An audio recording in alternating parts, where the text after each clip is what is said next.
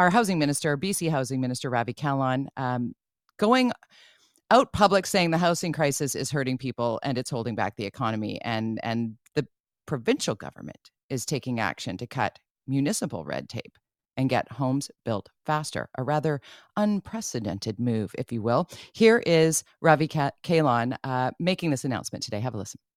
I'll let the mayor speak to Vancouver. I'll just speak about the province overall. And I'll just say that we are in a situation where young people right now can't find homes, can't afford to buy a home. And we have the risk of losing young people to other provinces. And that's just is unacceptable to me. It's unacceptable to my colleagues. It's unacceptable to the premier. And so what we'll be seeing and what we're encouraging local governments to do is do the community planning early. Have the community engage on what they would like to see in their community, how they would like to see it in their community, make a decision, and then let's not relitigate decisions once they've been made. Then when a project comes forward and it fits within the community plan, let's get on with building it. And that's something that I've been urging our local government partners, something that certainly with the 10 communities that have been chosen here, that's what we'll be doing, pushing them to get their community plans in place and then depoliticizing the decision-making. Once a project fits within the community plan, it should not have to go back to council. It should not have to be relitigated. The staff should be able to make decisions so that we can get this critical housing built. All right. So now we can act. I'm keeping you so busy. Richard Sussman joining me again off the top of the show. Thank you. Our global news reporter based at the legislature. Richard, thank you for doing this. Big announcement. Was watching the press briefing as it happened. You heard Minister Kahlon right there saying, let's not relitigate things. Let's not go back to council. Once you do a community plan, the incentive here for the province needing to step in. Is this rather unprecedented for the province to say, hey, municipalities, if you don't fix this, we're coming in and we're going to clean it up for you? It sure is. This is completely unprecedented. We knew with the new legislation that the housing policies were new, unique in Canada. This list is unique in Canada, establishing goals for municipalities to meet to get housing. And like yesterday, Jody, I was grinding up right to the last minute to join you. I was just doing an interview with Dean Murdoch. He's the mayor of Saanich. They are one of the communities on the list. They are happy to be on the list, but they also believe that the province must step to the plate here as well and ensure that there is infrastructure to support housing. So be it Vancouver or North Vancouver District or Port Moody, West Vancouver, whoever's on this list, if you are going to be approving housing and quickly, the province needs to be there at the table with supports for roads, for infrastructure, for schools, for hospitals. All of that is going to take time and a lot of money to do. But implementing this sort of carrot, as in here's money, here's support to do it, that's new. The big question still, Jody, is what is the stick? If these municipalities, and, you know, the minister wouldn't say it, but I can, there's a naughty part of this list and a nice part of this list. And the nice part are communities like Saanich, Victoria, Vancouver, Delta, who have been more aggressive in putting in that density and improving their housing policies as demand has dictated over the last few years. There are some on the naughty side of the list.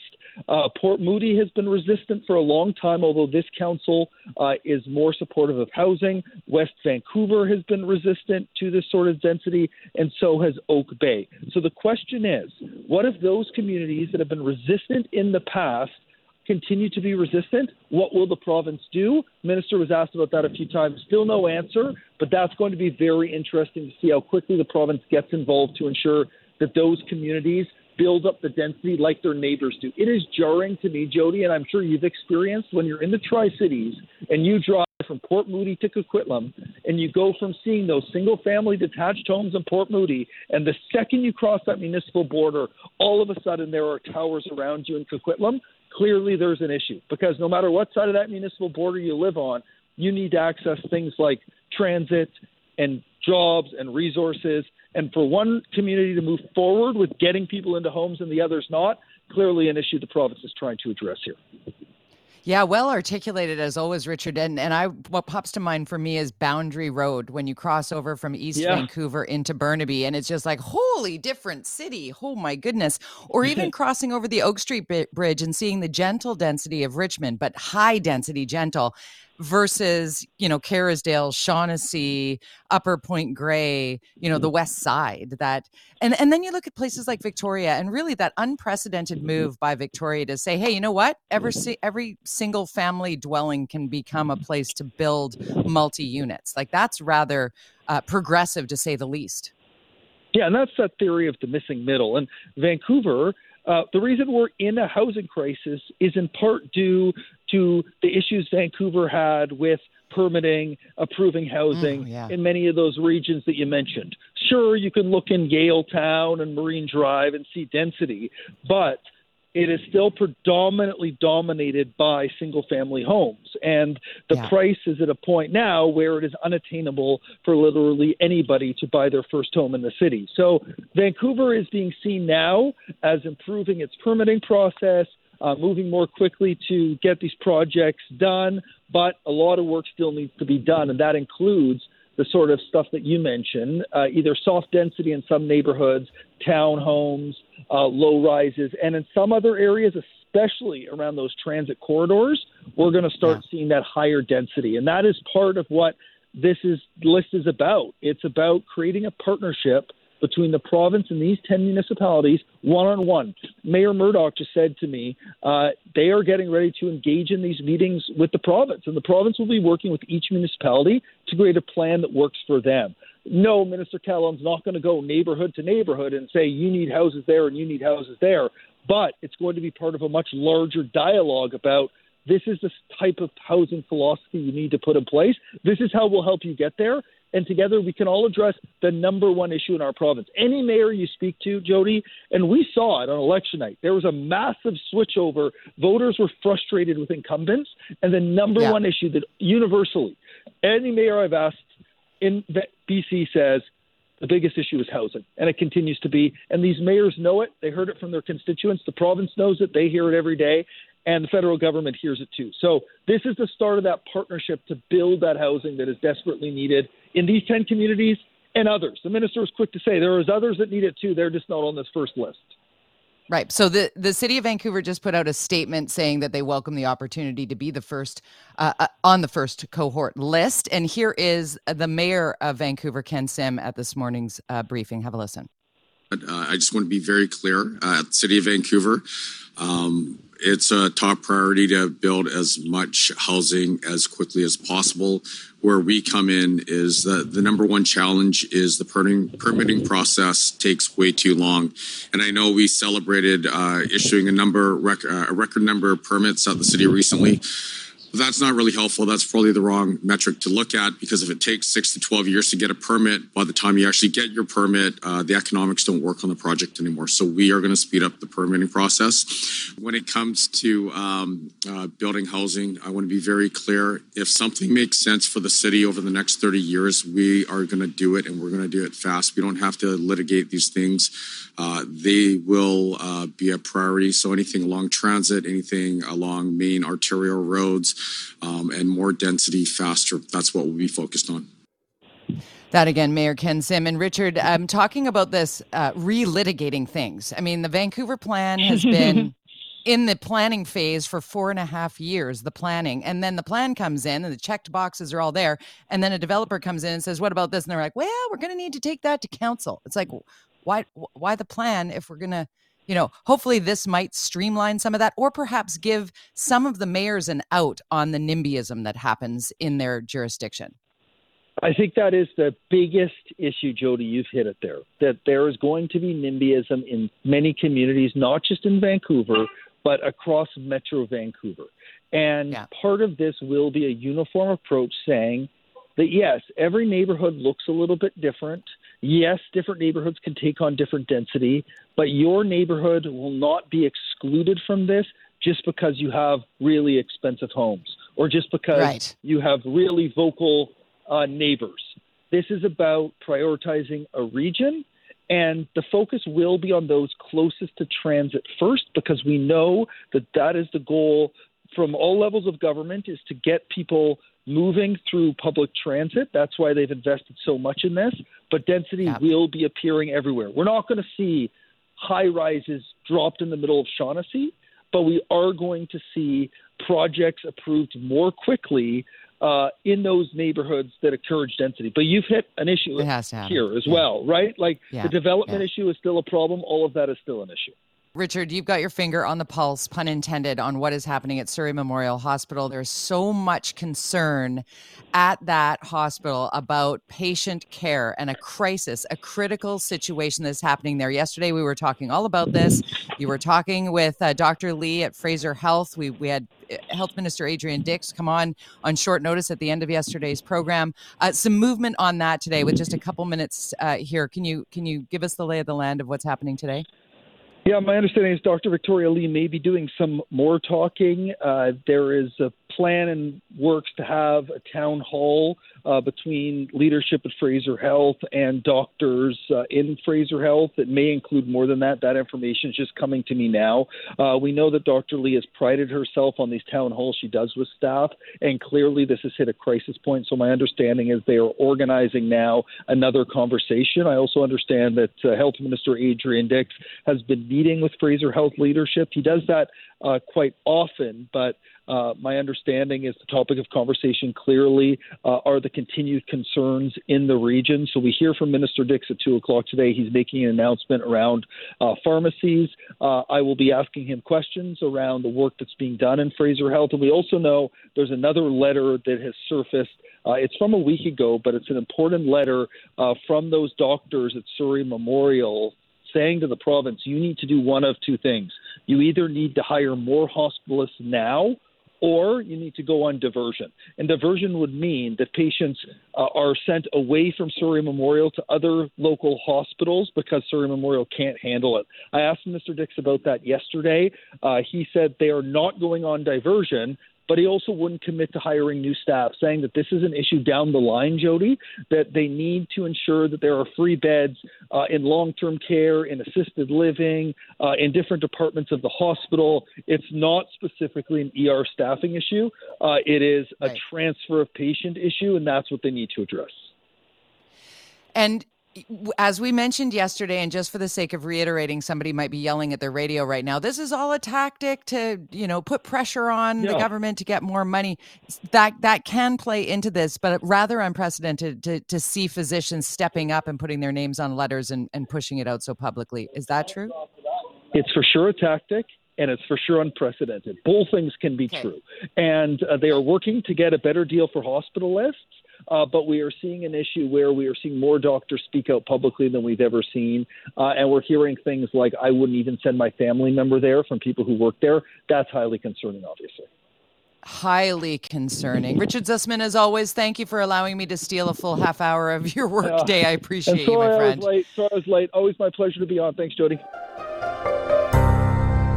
Jody Vance in for Jill Bennett. Trigger warning, we're going to talk about politics. We're going to talk about taking sides. We're going to talk about tossing barbs at people who don't agree with your political stripe. And that is something that has grown in ways that I think we can all agree, if that's even possible anymore, that it's gone too far. We've kind of jumped the shark when it comes to disagreeing politically. It's almost as though it's rooted in anger and hatred now, as opposed to just opposing points of view or opposing policy or opposing ideas.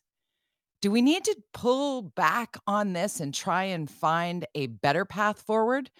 If you ask me, yes. As somebody who is paid to give their opinion on talk radio, I can tell you that for the most part, lovely people reach out and give me their opinions, give me their takes and what have you. But inevitably, there is one, if not a couple, depending on the subject matter, who might come at somebody who is on the radio, someone like myself, with a next level of vitriol. I won't go into my story of online harassment. You've likely heard it. And if you haven't, Google Jody Vance and online harassment, and you'll see. You need not Google far into my next guest's social media, particularly the cesspool that has become Twitter, to find some vitriol just simply about this woman who is an iconic Canadian, an incredibly talented Canadian Hall of Fame singer-songwriter, author, actor, animal advocate, vegan, and also somebody with a political opinion. I know. Ladies and gentlemen, I welcome Jan Arden to the program. Jan, hello. I was thinking, who the heck is she talking about? Hi, Jody. First of all, I want to preface How are you? this entire thank you for having me.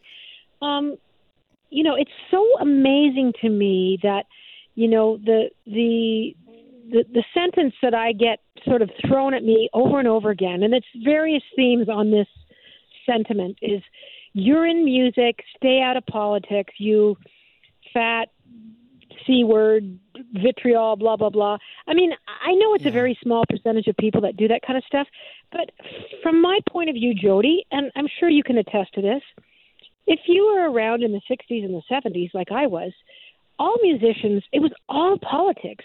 The musicians of the day, Joan Baez, Bob Dylan, people like Bono, people that have run for office. Ronald Reagan was an actor. Arnold Schwarzenegger, who was, the governor of California. So many people. Case in point, the president of Ukraine was a very famous comedian and actor that chose to go into politics. So that is an old, tired narrative, and people really need to lay down that broom, because I am allowed to have an opinion. I'm certainly allowed to vote for whoever I want. And hooray, democracy. Yeah. The person with the most votes won, so they should have. I'm very proud of that. I'm very proud to be in a country where people aren't vilified, persecuted, fear-mongered, kept from the polls, threatened within their lives. We march into these polling stations with thousands of volunteers, and we cast a vote. And we hope that our guy wins, but it doesn't always work that way. That's my little caveat to this conversation. And you're right. There's a lot of vitriol. There's a lot of anger, and it need not be. I'm a proud Albertan. I'm hoping everyone works together to make it the best place it can possibly be. And it's crazy that it comes with so much baggage these days. And it's the opposition of thought that then becomes hateful and vitriolic, because you love your province so much that you create and do incredible things that are based in and rooted in Calgary, because you I've love never it. left here.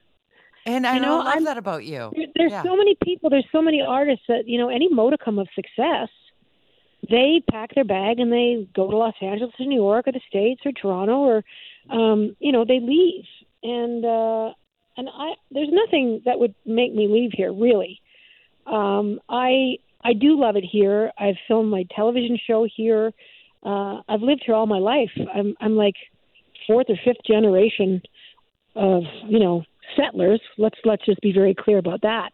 I am not an original Albertan. I will leave that to the Indigenous peoples. They are the original people. But as far as white folks that, came stumbling up from Europe and in covered wagons up from the States, my family's been here a long, long time. And I was traditionally a conservative voter. My parents were, but I think people have to understand, too, that the personalities of parties change just like their personnel changes. With every leader, a party kind of changes its outlook and how it functions and how it represents itself. And I think what happened in Alberta was it wasn't a story that surprised anybody here. I think people that have voted conservative for 40, 50, 60 years thought this is the party that it used to be like, especially farm people, rural people. And, it's not. But even having said that, things change. I wouldn't want to be in politics for love nor money. People are constantly asking me, would you want to do this? I'm like, no. But it's a hard gig. And whoever sits in that chair, whether it's Danielle Smith or Rachel Notley or Allison Redmond or Peter Lougheed or whoever it is, a year from now, the story is going to be a tired-out one, Jody Vance, and that's going to be people are going to be disappointed. They're not doing what they said they would do. That age-old adage of it doesn't matter who you vote for, the government always gets in. So we shall see how this unrolls, but there's no point in the bet, we won, you guys lost. There's no losers and there's no winners. In a democracy, we're all governed by the person that does win, but it doesn't mean she governs half of the people. It's all of us. We all participate. All of us as taxpayers. All of us as people that live here and want to make our lives here for our families. And we all want the same stuff. It just drives me bonkers. Ultimately. Yeah.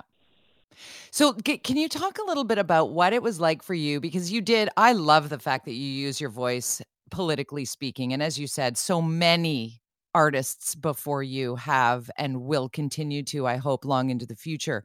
But you unabashedly said, this is what I'm doing, and here's why. And I love this. And everybody just go vote. And a lot of people gave you pushback on just saying that. Oh, and it was unbelievable. They're saying you're using your influence, okay, to garner votes.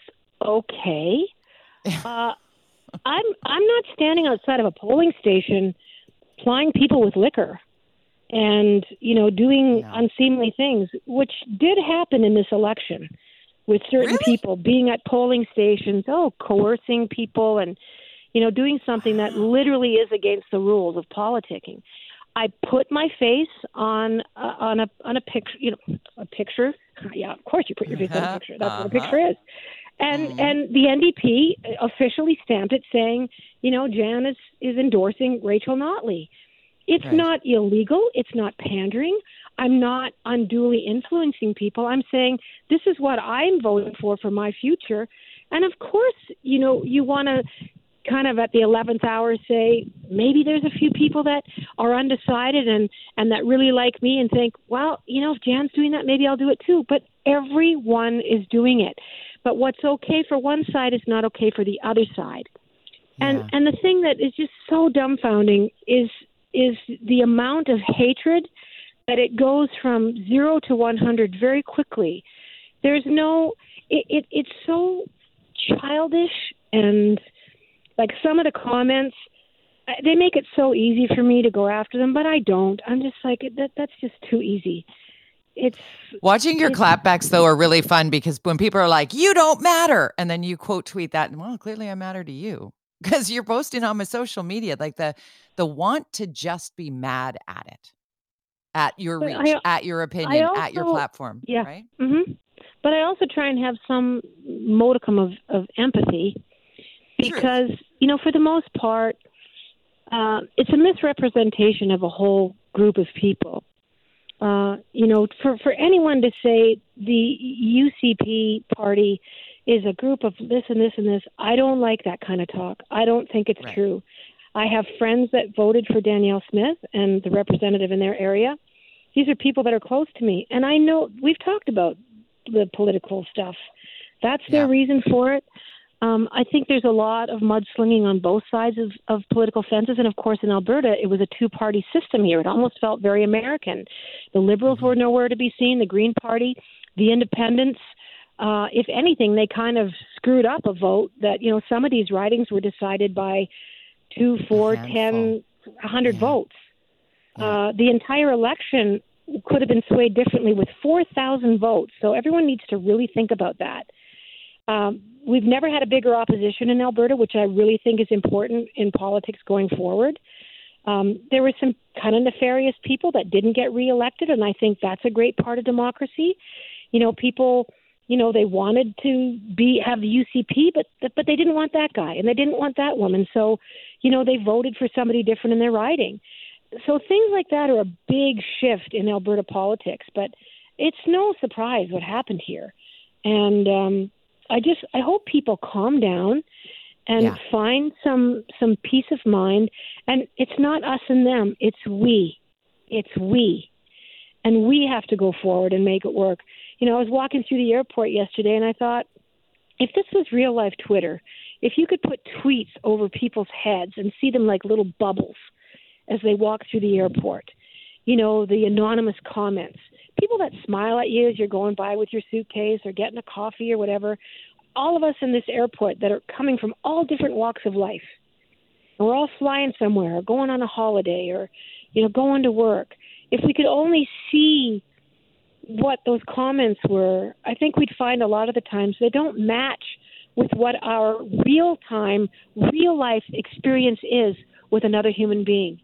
And I hope we all start living in the real world where, you can help somebody who's out of gas on the side of the road, and they could be from a completely different party than you or walk of life. Or I hope we find our way back, because whatever this is, it's not working, and it's making people feel sick.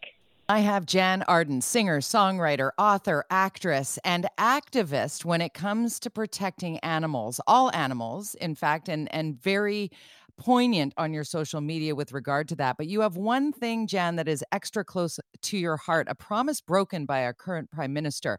Tell people about your mission to end live horse export. Yes, it's been going on for a long, long time. I know we have a very short amount of time, but this is all about awareness. Large draft horses are purpose-bred, so they're not found on the streets. They're not coming up over the borders. They're purpose-bred in large feedlots in Alberta and in Manitoba.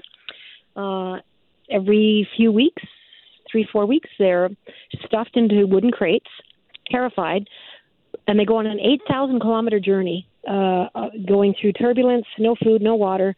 They get to Japan, and they are brutally slaughtered for something called sashimi, which is a raw sushi delicacy.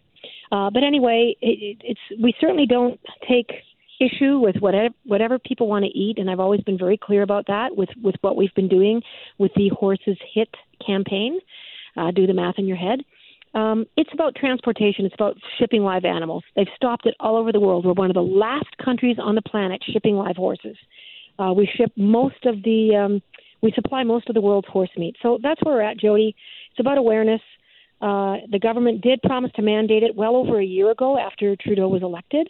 I know he's got a lot of stuff on his plate. Every government does. But I also believe that we just have to keep the pressure up, and we have to get their attention, and that's what we are doing with the Horses Hit campaign, and that's www.horseshit.ca, and you can find out more about what this hideous thing is, and we just need to stop it. Horses are very treasured in Canada. They're part of our heritage. They're part of our, of our settling here. Horses have helped human beings discover every corner of the world, and they need to be treated better. Horseshit.ca, and when you type that into your Google bar, you're gonna know why it's funny. We just don't say it on the radio. Exactly. The subject matter, not at all funny, but angry about the fact that this is ongoing in Canada where it's been banned elsewhere. And this is not an industry that is supporting workers and making, important impacts to a country. This is a very small group of people making a lot of money, selling to millionaires abroad and in the torture $25 million a year. Right. These beautiful draft horses. The feedlots are disgusting. They're fed a sludge. A big truck goes down a big trough. You'll see newborn horses that are lying in mud. Very little veterinary care. And every loophole in the world has been breached. This is an American company that came up from Washington State when they banned it in 2006. So imagine that. 2006, over 15, 16, 17 years ago, it was banned in America. And they thought, we can do it out of Canada. And they've been doing it here ever since, very quietly, very on the down low. So, Jody, we really need to keep the pressure up. Visit our site, find out more. And easy to write the letter to the government. Easy to add your name to a petition. The click of a button. Horseshit.ca. Jan Arden, always a pleasure, my friend. I look forward to seeing you soon. Next time you're in town, come over. Yes. Let's see what unfolds. I'm looking forward to seeing you. I'll be in Vancouver Sunday, Jody. I hope to see you one of those days. I'll be there for 3 days. All right. I'm in. Count me in. Put me in your calendar. I love you, girl. Okay. Jan Arden. Yeah. Welcome back to the Jill Bennett Show. I'm Jody Vance sitting in. BC's public school teachers were surveyed by their union, the BC Teachers Federation, in the first annual BCTF membership survey. And bluntly, the results are stark. 81.5% of teachers reported experiencing direct impacts from teacher shortages and the stress that comes with that. Some of the biggest impacts reported were being unable to get student supports, loss of preparation time, not being able to take personal or even sick leave. We want to talk these numbers through with the BCTF President, Clint Johnston, who joins me on the line. Thanks for doing this, Clint. Hi, Jody. How you doing? I'm doing pretty well. I'm kind of stressed out by what I'm reading about the stress on our teachers in the public school system in British Columbia. How is it landing with you? What are you seeing happen as associated with these results? Well, I think there's a few things happening at the same time. It's a good question. By the way, if you're stressed out, you're in good company with many of my members. And I think the reaction is there's a bit of relief, honestly. Actually, I think a lot of teachers really see themselves and feel themselves heard in this report, which is always good. It's good to know that we've reflected back to members their lived experience, how teachers are feeling across province. But it's not great because when you read through the report, it's got some really serious and concerning elements in it about burnout and overload and the stress level that teachers are experiencing right now. It is really significant, the feeling of recognizing those gaps in meeting students' needs and the workload compared year over year. I mean, what do you think needs to be done in order to support our teachers better? Well, thanks for the question. I think there's a few pieces, and it's certainly concerning because that's the link that I'm not sure people always put together. We report out about how teachers are doing, how they're feeling, but everything in that is an effect on the services they can provide and what happens with students in their classroom. I think that's it's a growing concern because year over year, as you said, it's increasing each year, and what it means is that the teachers not only aren't able to provide all the services they know they should, but that year on year continues to wear on them. And I can tell the public that if you think it's concerning to you when your child goes to school and may not be getting everything they can, I can guarantee that the teacher in the classroom who feels under-supported, under-resourced, and can't do that job, they're even more concerned. And it takes resources. I mean, it's the same thing over and over again, but right now what's really impacting us is the teacher shortage. We need a solid plan, like a resource plan for how are we going to get enough teachers in the system, that people can take the breaks they need to maintain their mental health, that they can take a sick day when they need it, that they have coverage, and we don't have uncertified individuals having to come in and fill those gaps, who do their best, but they're not trained professionals, and we need those trained professionals in classes working with students. And Clint, we witnessed over these last few years managing COVID-19, a global pandemic, but BC being the only jurisdiction in North America that kept schools open throughout. The impacts and the learning that we all did as a society of where the shortfalls are. I mean, it's one thing to be in a city center and have a well-resourced public school, and it's a completely other experience. And when you get further out in the smaller towns in BC, how that understaffing that you just referenced, when you're asking for retired teachers to come back just so that there's a body there, in a pandemic, you can kind of say, okay, we can understand how that might happen. But now here we are trying to rebuild what has been so difficult. We're seeing it in the medical sector. We're seeing the stresses on our healthcare system. We're looking at it in law enforcement. We're nurses, doctors, law enforcement, and teachers. What the government needs to do on all of those fronts. Where does it land? What are you hearing from the government? Well, I can say that we're hearing the government is finally starting to recognize, I say finally because for us, we've been talking about a shortage for a long, long time and its impact on the system. But they are recognizing there's a shortage. You referenced a couple of groups there, nurses, particularly doctors, who have had really comprehensive plans put together on how to recruit the individuals we need to provide the services that British Columbians expect. And that's great. That's fantastic. And we think it's beyond time that teachers are part of that as well, that they have a solid plan, like I said. We've seen the signs. The government is beginning to pull people together, but they really need to accelerate that, get that work done quickly. And most of all, the thing you'll hear from me most is make sure that it's resourced, because you talk about rural and remote, and that's absolutely, it's been a problem a long time in those areas, the shortages and the impact on students and teachers. But when you're advertising for uncertified individuals in the Fraser Valley, that's not urban and rural. That's not a remote and rural situation. So it's of a scale that we hope it's everywhere in the province. It's just the scale that differs. And we need some action definitely from the government now. Rural, that's the word I was searching for, because it varies, but so drastically, and yet we're seeing the issues throughout all of British Columbia now. And some of the numbers in this survey, 81.5% of teachers reported experiencing direct impacts from teacher shortages in their school districts. 81.5%. That's almost all. Yep. Yeah. And I think that's really accurate. And, you were referencing COVID and how we maintained and kept schools open. And we did. And I know that it was positive in a lot of ways. It did also have an impact on a lot of the people we're talking about right now, the teachers and others working in school systems. And I think something that was said during COVID that I've always kept in mind is that it's going to be just as hard coming out as it was going in. Yeah.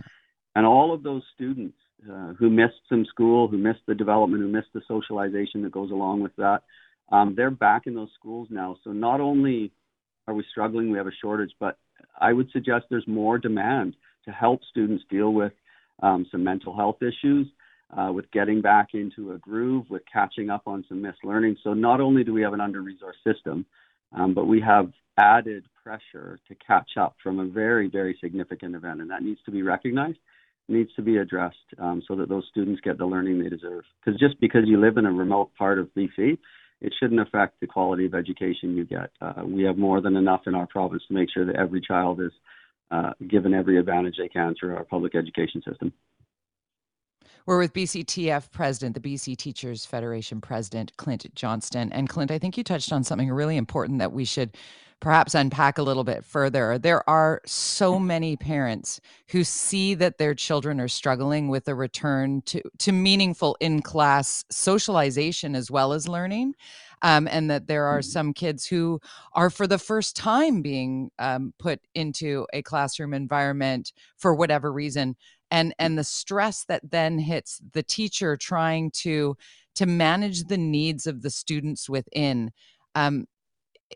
How do you suggest that a conversation is had if a parent listening right now is feeling that way, or teachers who are struggling with that, to communicate within the system with one another to address some of these things that are rather unprecedented in terms of what we've had to deal with in the past?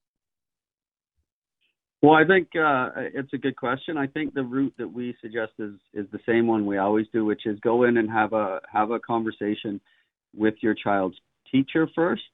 I think what I would add to that, given our conversation right now and the context we're talking about, is be sympathetic to what everyone is going through. You as a parent, your child as a student, but also the individual you're going to talk to as a teacher, as a caring professional.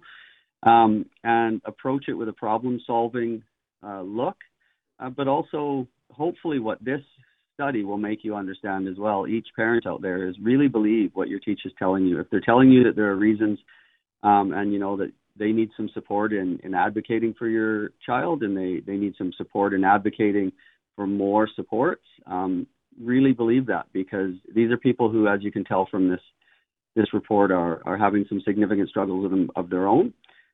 Because they're also parents, by the way. It bears in mind they might be having the same situation with their child who was out of school and is going back. And so I think it's the same conversation as always. Go to the teacher, have a good, positive conversation about how you can work together and do some advocacy together if necessary to get the supports that your child needs. I think that's so key is the empathy piece on both fronts. See yourself in the other in the conversation. One more thing I want to touch on before I let you go. 45% of teachers reported good or very good physical mental health. You're thinking, okay, well, 45% good or very good. That's okay. 37% reported good or very good mental health. So they're feeling okay in almost a half, but there's that feeling, roughly 40% of teachers reporting that their physical or mental health was actually worse than last year. Mm-hmm. And so many of us would just assume that last year was way worse, but that doesn't appear to be the case here. No, and I think it's because of some of the things we've touched on. And I agree, by the way, you hear the 45%, that's a high number. But if you look at it from another perspective, you think, well, that means over half of the teachers across BC aren't feeling good. They might be middle of the road, but do you really want You know, do you really want workers working with your children, teachers working with your children to be okay or not okay? Over half of them, I don't think so. But I think last year was very hard. And I think when you're in a system that we have a shortage of staff, you know, we've said for a long time is under-resourced in a lot of key areas that students' needs are drawing on even more heavily now. Those are specialist individuals who support students through some difficult patches or ongoing patches. When that is under-resourced, you're not going to recover year on year. You're not going to get better year on year. You're going to have more of those misses, more of those difficulties, and they're going to compile. So it doesn't surprise me that we're seeing that happen, and it should express some urgency to those decision makers who have the ability to help address this. How do we get the recruitment happening? Are we going to be pulling teachers from elsewhere in the country? Are we educating and bringing along more young teachers that are coming up into the system? Because it feels like the burnout factor is going to play into people going, you know what, I think it might be time that I retire. How many teachers do we need and how do we get there? Well, that's a really good question. I know that thing you just talked about, burnout, during COVID, when we surveyed our members, there was a very high number of them who said they were considering leaving within the next year due to that. That number hopefully is coming down as things maybe improve slightly, but as we can see, not in every case. It's a really complicated problem. Normally, we would say, we'll probably try to entice more teachers from out in Ontario or across Canada, maybe even international. But the reality is, I'm out in Newfoundland right now with every president of every teacher union across the country, and our problems are all the same. There's shortages everywhere. So that, we can't really go to that well. They've got a shortage too. We need to produce more teachers. We need to make more spaces for them. We need to make teacher education more accessible in more parts of our province rather than having most everyone have to come down to the metro area to get their education. But I think the biggest one is we have to establish teaching as both a respected and a viable career, because that's what it is. 35 years of a caring profession, of putting your heart and soul into a profession, demands a lot. So you have to make sure that those individuals are well enough supported, they can do it for 30 or 35 years, and that they want to do it and see it as a viable option. So there's a lot to be done. A lot of it is resources. You also got to make sure they can live somewhere. We can't even get into that. There's no time, but housing across the province, wherever you are, it's either expensive or non-existent or both, right? So there's a lot of pieces, but I think one of them is getting more drawn to the profession by making it more respected and more viable option. Yeah, it would be great if teachers didn't have to have a secondary income in order to survive in the jurisdiction that they're teaching in. As the daughter of a teacher, I can tell you, I see the work in it. So people that want to say, oh, teachers only work, they get summers off. It's like, no, that's not how it works at all. So I thank you for your time, Clint, and look forward to hearing about everything you learn out there on the East Coast. Have safe travels, and we'll see you when you get back. Thanks very much for having me, Jody. It's a pleasure to be here. Jody Vance in for Jill Bennett. Going to flash back to a conversation that Jill had a few weeks ago when she spoke to Kristen McDonald, the BC teaching assistant who was told by her employer to shut down her social media accounts, including an OnlyFans page, because of the content that she shares. As she had said back in that interview, it's spicy, it's sexual, but it's also OnlyFans. It's a subscription. So she has a different persona that is online. Well, being a teacher's assistant, it didn't land well with her employer, and she would get notified each time she would speak publicly. First story you might have seen was in the Daily Hive. And then, as mentioned, Jill had Kristen on this program a few weeks ago. Well, there's an update looming, and Kristen McDonald now joins us live on the line. Thanks so much for doing this. Oh, yeah, no problem. Thanks for having me. So I revisited your interview with Jill a few weeks ago, and I found it really fascinating, sort of the pieces of the puzzle of how it came to light that you had this alternate, different persona. It's still you. It's just, not something that you would necessarily promote in your day job. But Correct. Certainly you enjoy doing it, right? So just, if you wouldn't mind, just update our listener. If they haven't heard that complete story, give us the Coles Notes on what has happened to you thus far. Yeah, so I was actually recovering from back surgery, and I received a email a cease and desist letter from my employer, School District 43, and basically they told me that I needed to take down all my social media as Ava James, which is my alter ego, which included Instagram, TikTok, and OnlyFans.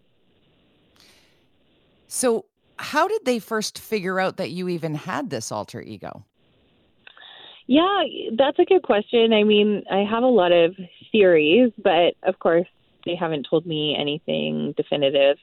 I believe that maybe a student came across a TikTok or something, or possibly one of my colleagues came across a TikTok or something like that. Mm-hmm. But aren't you allowed to have TikTok as a teacher's assistant? Yeah, I believe you are.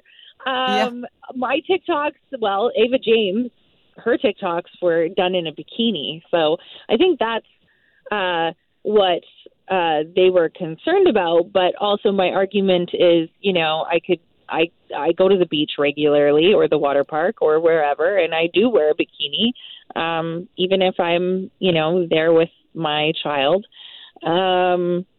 So, you know, I could easily see a student at one of those public places in a bikini as well.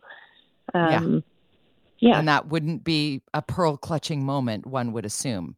I mean, you're a beautiful woman, but that shouldn't be held against you. Thank you. Yeah, I agree. I don't think appearance should be held against anyone. No, either way. I don't think people, I'll put it this way, I don't think people would have the same reaction to me in a bikini as you in a bikini. And that's not putting myself down. I just think that for the sake of argument, I think it sounds pretty ridiculous that a picture of you in a bikini under any persona, name, what have you, online on a social media account should garner possible termination from your position. Can you give people an idea Thank you. I agree. How old are your students? Because you're a teaching assistant. You support kids with special needs, yes? That's correct, yes. And I do work in a high school. So it's okay. Ages 9 to 12. Grades 9 to 12. Yeah. Okay. All right. So I have a 15-year-old. I would have, no problem with my 15-year-old having somebody who he knows all about bikinis. He also probably knows a little something about the OnlyFans page. Is that what it's called? OnlyFans? The OnlyFans, yes. Yeah, that's what it's called. Because he would have heard of that. He would not have been able to subscribe to it because I would ground him for the rest of his life. But exactly. And he doesn't have a credit card. No, he does not. Not to my knowledge, he doesn't. So, Kristen, do you think this is an overreaction by your employer? Is that what we're talking about here? I mean, yes, I do think it's an overreaction. I think it's a sign of, it's a conservative system. I keep going back to this, it is a conservative system, but we have seen some progression in the last few years as far as sexual expression and people exploring, their sexuality. So, I mean, I think this is an opportunity for the organization to kind of, get with the times and move forward in a more progressive way. You mentioned going to the beach with your child. You're a mother. I am, yeah. As a mother, what do you think of all this? I mean, I think it's pretty absurd. Of course, it's such a controversial topic, and some of the comments in the media, go to, attack me as a parent and as a woman and also as an educator. And I mean, I'm confident enough in myself, and I know that I have a group of people that are supportive of me and who really truly know who I am. So I try and stick within that. But I mean, yeah, I think it's very Stone Age thinking, and it's a lot of stereotype and a lot of stigma, and there still is so much shame in our society around women's sexuality, and it's just not right, and it's not equal. Oh, that's a very good point that it's not equal. So where are we at in terms of, you said in your interview with Jill that every time you speak publicly, you are notified by SD43 that is not the correct thing to do, in their opinion. Yeah, and I had 3 meetings with them since I spoke with Jill. And at each meeting, it was kind of, reiterated to me that I am not to discuss anything that happens in those meetings with the media. On the last meeting, the ending question was, well, are you going to speak to the media? And I said, well, I'm not sure yet. But yeah, I mean, I think it's been like a muzzling act. It's really felt that way to me anyways. When you're feeling like you're being treated unfairly and then you're told, well, you can't talk about it to anybody though. You can't tell anybody that we're treating you unfairly. Now, did you sign anything? Because we're going to open up the phones on this subject in the next segment. I won't ask you to take calls from our listeners, but we're going to open up the phone to get opinion on this from people. I got people asking, what's the big deal? And I got other people asking, well, I mean, there's a level of, expectation in certain roles, and I think both can be true. But I agree. Did you ever sign anything that said you can't do this? Did they show you a clause in your employment agreement that says no? In the policies, it's like you're supposed to conduct yourself in a manner that is appropriate for the district. Of course, in these meetings, they said that I was tarnishing the district's reputation, and that, basically my behavior online was inappropriate. There is a clause that says you have to conduct yourself in such a way on social media, and that you have to conduct yourself in an appropriate manner outside of work that is conducive with the policies of the district. I think it comes down to your, what you deem appropriate. Do you feel the termination is looming? I do. Yeah. I feel like the decision was already made. I feel like the narrative of the meetings I had were very much, that I had done something terribly awful. And I mean, they basically told me that I had tarnished the reputation of the district. My response is, so unrecoverable. Yes. Yeah. And my response is, well, I think the thing that's ruining the reputation is how I'm being treated by them. So they asked you to take everything down off your social media and you said no. Correct. And then, but did they say if you do, then you can remain employed? Or did they say if you don't, then you will be fired? There was never any of that. This has been a slow Band-Aid rip. Well, they said so in the first notice, it was like failure to do so. So failure to take down your social media could end up in, disciplinary action or termination. Right. Will you fight this if you're terminated? Will you go for wrongful dismissal here? Absolutely. I've already got the backing of the union to grieve whatever happened. So. Well, Kristen, thank you for sharing your story. I'm sorry we're contributing to getting you into further hot water with your employer, but definitely keep us posted. I appreciate the fact that you have the guts is the wrong word, that you're brave enough to not wear the muzzle. Thank you. I appreciate that. And so many do, listening to your strength here. The fact that it's about you in a bikini at the beach on Instagram and a subscription only OnlyFans page that you literally have to be verified as an adult in order to access. It's not an unusual site. I think didn't it start with celebrities and singers and yes, chefs? It did. This is it. Yeah. Yeah. All right. Well, I thank you for your time, and I'll send you back to your radio, and you can listen in as we open up the phone lines on this subject. Kristen McDonald, thank you. Thank you.